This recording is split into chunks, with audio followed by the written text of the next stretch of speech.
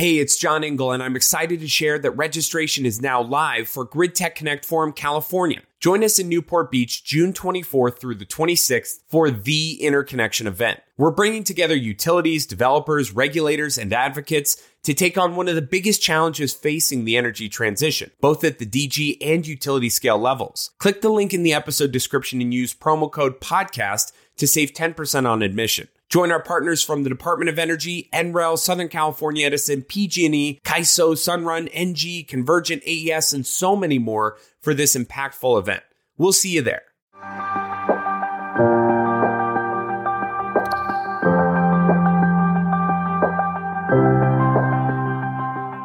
This is the sort of transformation that a leader like me looks for their entire life. Transformation is a global imperative. Distributed energy resources and how to manage and monetize them is one of the most rapidly changing pieces of the energy transition. Every few weeks, it seems a new software startup has raised tens, even hundreds of millions of dollars in pursuit of those challenges. Meanwhile, utilities are watching the electricity distribution model that has stood up for over 100 years get turned on its head. I'm John Engel, and this is a special edition of Factor This, live from Distributech and PowerGen International in Dallas last May. Next week, we'll be back to our regular format, diving into solar's most important stories with leaders who actually move the needle. But for now, let's take a look at the other side of the equation with someone who knows it best.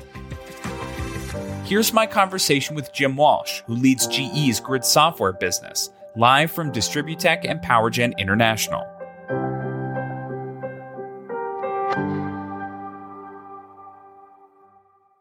Well, Jim Walsh, thank you so much for joining us on Factor This here at Distributech 2022 in Dallas. You are the General Manager of Grid Software at GE, and I really wanted to talk to you as we're trying to grab some of the major themes that we're hearing from DTech for a lot of reasons. But software, DERMS, how to manage distributed energy, that seems to be the lion's share of conversations that I'm having and I'm hearing.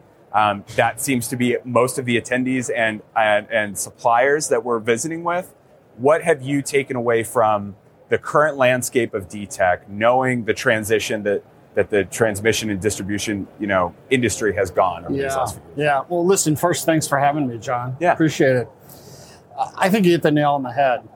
It really is an overwhelming tidal wave of really people trying to solve for what we refer to as the energy transition. So this notion of moving from kind of a one-way power flow where you've got power plants off in the hinterlands pumping power in one way through the transmission and distribution grid to a whole new paradigm where you've got intermittent generation that's happening at various points along the grid, including the distribution grid. And I think operators are really focused on how do we maintain the level of resiliency that we need? How do we ensure affordability? And oh, by the way, how do we meet the commitments that we've made as it relates to decarbonization and sustainability? So it's really a trilemma that people are trying hard to solve, and that really is the overarching theme of the show. Well, you mentioned the resiliency component of this, and I did see a report, I think it was a week or two ago, from NERC as they're looking forward to summer reliability concerns and how is our grid going to hold up to record heat, to the immediate impacts of climate change that we're already seeing. And there's concern about the solar tripping of inverters on the distribution grid. These are all things that DERMS providers like GE are taking into account. So how are you adapting that offering to not only reflect the changing dynamic of generation, but also the near-term and very real impacts of climate that we're seeing? Yeah, boy, you did a really nice job of encapsulating a whole bunch of dynamics that are happening simultaneously. I'm available for hire. Yeah. Listen, I think the world is really waking up to the criticality of the grid. And I'll get to an answer to your question here, but I think it's important to frame up the problem statement a little bit.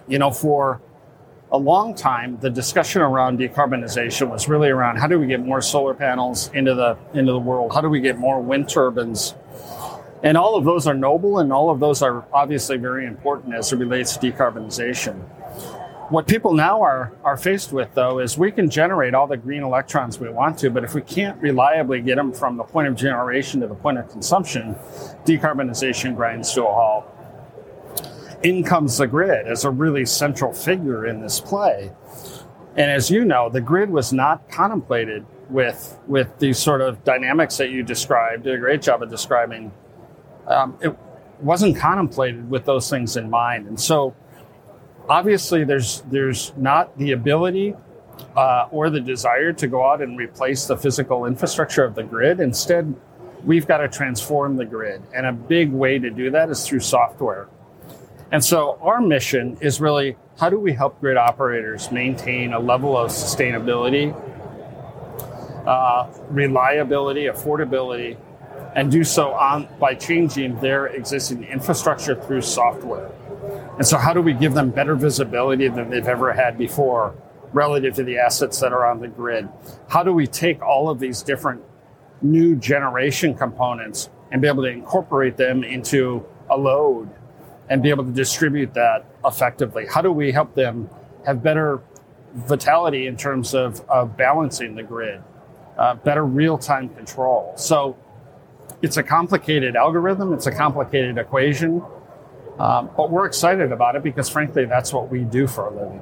How does approaching that problem statement that you mentioned differ for, say, an IOU, a large utility, than a smaller community utility, a muni or a co-op? Is there a different complexity, or is this adjustable with scale and the services remain the same whether you're big or small? Well, I think certainly complexity with the bigger guys is going to be more acute. You've got more variability on the grid. You've got a bigger area that you've got to manage. You've got more constituencies that you've got to solve for. But the fundamental problem of keeping the grid in balance as you introduce intermittent generation sources is going to be something that has to be dealt with at big scale and at small scale. We find ourselves now working with a lot of the large IOUs, in particular because the problem's most acute with them. But I think a lot of the learnings that we're capturing will ultimately be incorporated, because ultimately where you have to get from a grid standpoint is one big interconnected network. And so regardless of who's administrating it, I think the notion of orchestration is going to be paramount for all of them. Solar has reached a state of maturity, here in 2022 and is on grids all over the country. But dealing with solar, dealing with intermittency is still something a lot of utilities struggle with in knowing what they need to balance, to manage that resource. And I think it gets even more difficult given the saturation that we've seen in the DERMS market. As I said, half the floor here seems to be a DERMS provider in one way or the other. I'm getting funding announcements seemingly every week of 100 million, 200 million of all of these DERMS acquisitions or funding rounds. GE has been in the mix there with key acquisitions over the last year. How does a utility make that decision then in deciding what's best for them, given so many entrants into that space? I think what we've seen in the industry for maybe the last 5 years have been a lot of kind of pilot scale projects. The utilities have seen this freight train coming from a long ways away, and to their credit, they have done some experimentation.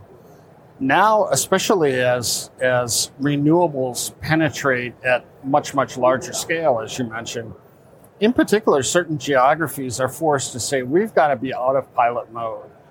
And so what we think differentiates our approach is we not only have got DERMS capabilities, but we integrate them into our operational system that we call ADMS, which is, way to think about it, is kind of the flight control system, the air traffic control system for the distribution grid. So we're watching electrons, we're helping utilities keep things in balance. There are these new class of electrons called DERMS that are coming onto the grid. And so we need to be able to seamlessly incorporate those into the air traffic control system in real time. In real time. Yeah. In real time. And so that's really what our focus is. And I think that's where a lot of the investment that we see in the industry is about. It's about building more robust capabilities around managing DERMS, but also incorporating them into the more foundational parts of the system that ultimately operate the grid. So then what are you and your teams working on now as you think about the evolution of DERMS and just overall management of distributed energy to evolve that offering, and how do you see the industry progressing? If you had to forecast 5 to 10 years, which I know you do behind the scenes anyway. So right. What do you see as the biggest opportunity? Yeah, with different levels of fidelity. For sure. But especially in this industry that's changing so quickly. But look, our fundamental view is that the grid needs to become autonomous. And the reason it needs to become autonomous is because the level of complexity is more and more endpoints are added onto the grid. And an endpoint could be a solar panel. It could be a wind turbine. It could be a battery, as an example. The point is the number of devices that will have to be part of this orchestration mosaic are growing exponentially. Our view is that there's no way in the long term that to optimize the grid, you're going to be able to keep going back for human intervention every time a change needs to be made. So a big part of our focus right now is how do we do a better job of lighting up the grid for the grid operator? How do we make sure that they've got visibility in near real time to all of these assets as they're being added onto the grid? Because that is one of the challenges that utilities have. Somebody puts a solar panel on their roof. There may or may not be standard work for the utility as it relates to how to go register that.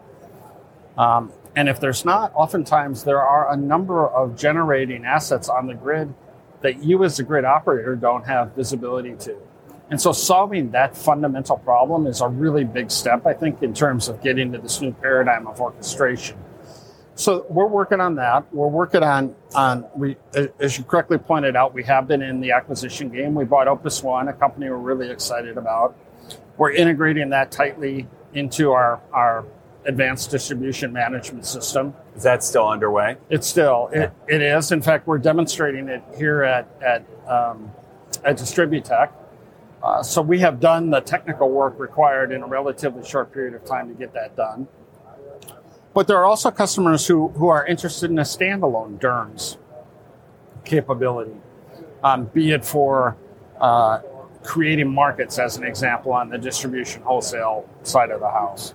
So under FERC order, 2222, exactly right. They don't have much choice over the next few years. So that's right. That's another element that the regulatory framework, as we go forward, is changing such that a lot of major decisions have to be made in order to maintain that resiliency and resource availability.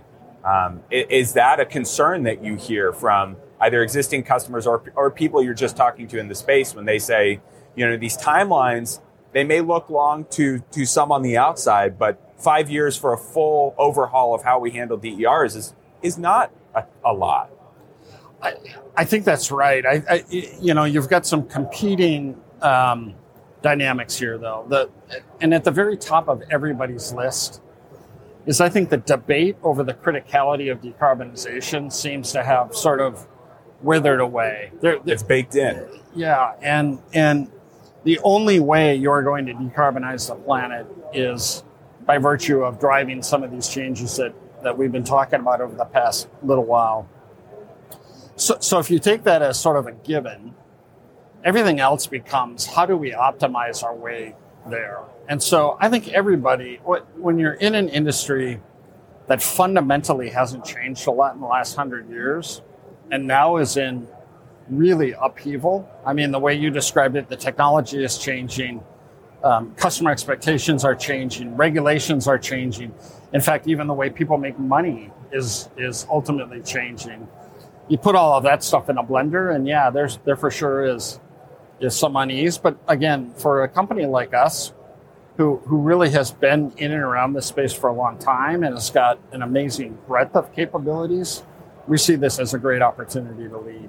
You mentioned, you used the word mosaic earlier when you were talking about the platform, but I also think there is a mosaic of challenges that face just energy at large. Net metering overhaul is happening. The proliferation of DERs is happening. We have trade disputes that are really impacting renewable energies. And all of these things, none of them exist in a vacuum. They all interact with each other. Right. They have these supply chain constraints. We have to adjust to a changing and modernizing grid. What is then the roadblock, or what's the biggest challenge for your teams as you're trying to provide what is the best overall package for a utility? There has to be something that's also, holding it back for you guys. Yeah, listen, I think believe it or not, one of the biggest challenges is data and not access to data anymore. Access to data is relatively ubiquitous and it's easy. But what we find is that as our utility customers have grown up over time, they have built multiple data models to represent the same physical world. And so when you think about a paradigm like orchestration, where something happens here on the left-hand side and you automatically have to trigger something on the right-hand side, that kind of orchestration, if you've got multiple data models that you're trying to reconcile between, that becomes really difficult. And so I think what we are preaching to our customers is, let us help you get your data in order. Let us get one... That has to be the first step. Yeah, that has to be the first step. Let us get one accurate, dynamic representative of your physical world digitally. And then, boy, there's an awful lot that we can do to accelerate from that point.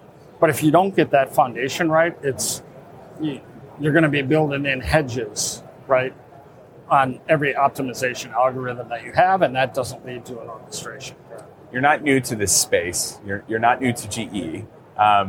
What excites you most about where you're at right now in your role on the grid software side? Listen, this is the sort of transformation that a leader like me looks for their entire life. I've been blessed to run some really interesting businesses and learned a lot of lessons along the way. But boy, I've never been in a space where transformation is a global imperative and you're working with a bunch of customers who really need you. And that's fun. And the co-innovation that's happening along the way, it just is the sort of mission that's really easy to get excited about. I know that our business, as we deliver capabilities and solutions, gosh, for my children, my grandchildren, there is going to be an impact. And how many businesses can you say that about? That was Jim Walsh, GE's General Manager of Grid Software. That's it for this special edition of Factor This, live from Distributech and PowerGen. I'm John Engel. Get involved in next year's events by answering the call for content from energy industry experts. We have more information at renewableenergyworld.com. Factor This is a production of Renewable Energy World and Clarion Energy. Follow us on LinkedIn and Twitter, and let us know what you think of the show by leaving a review wherever you get your podcasts. We'll see you next time.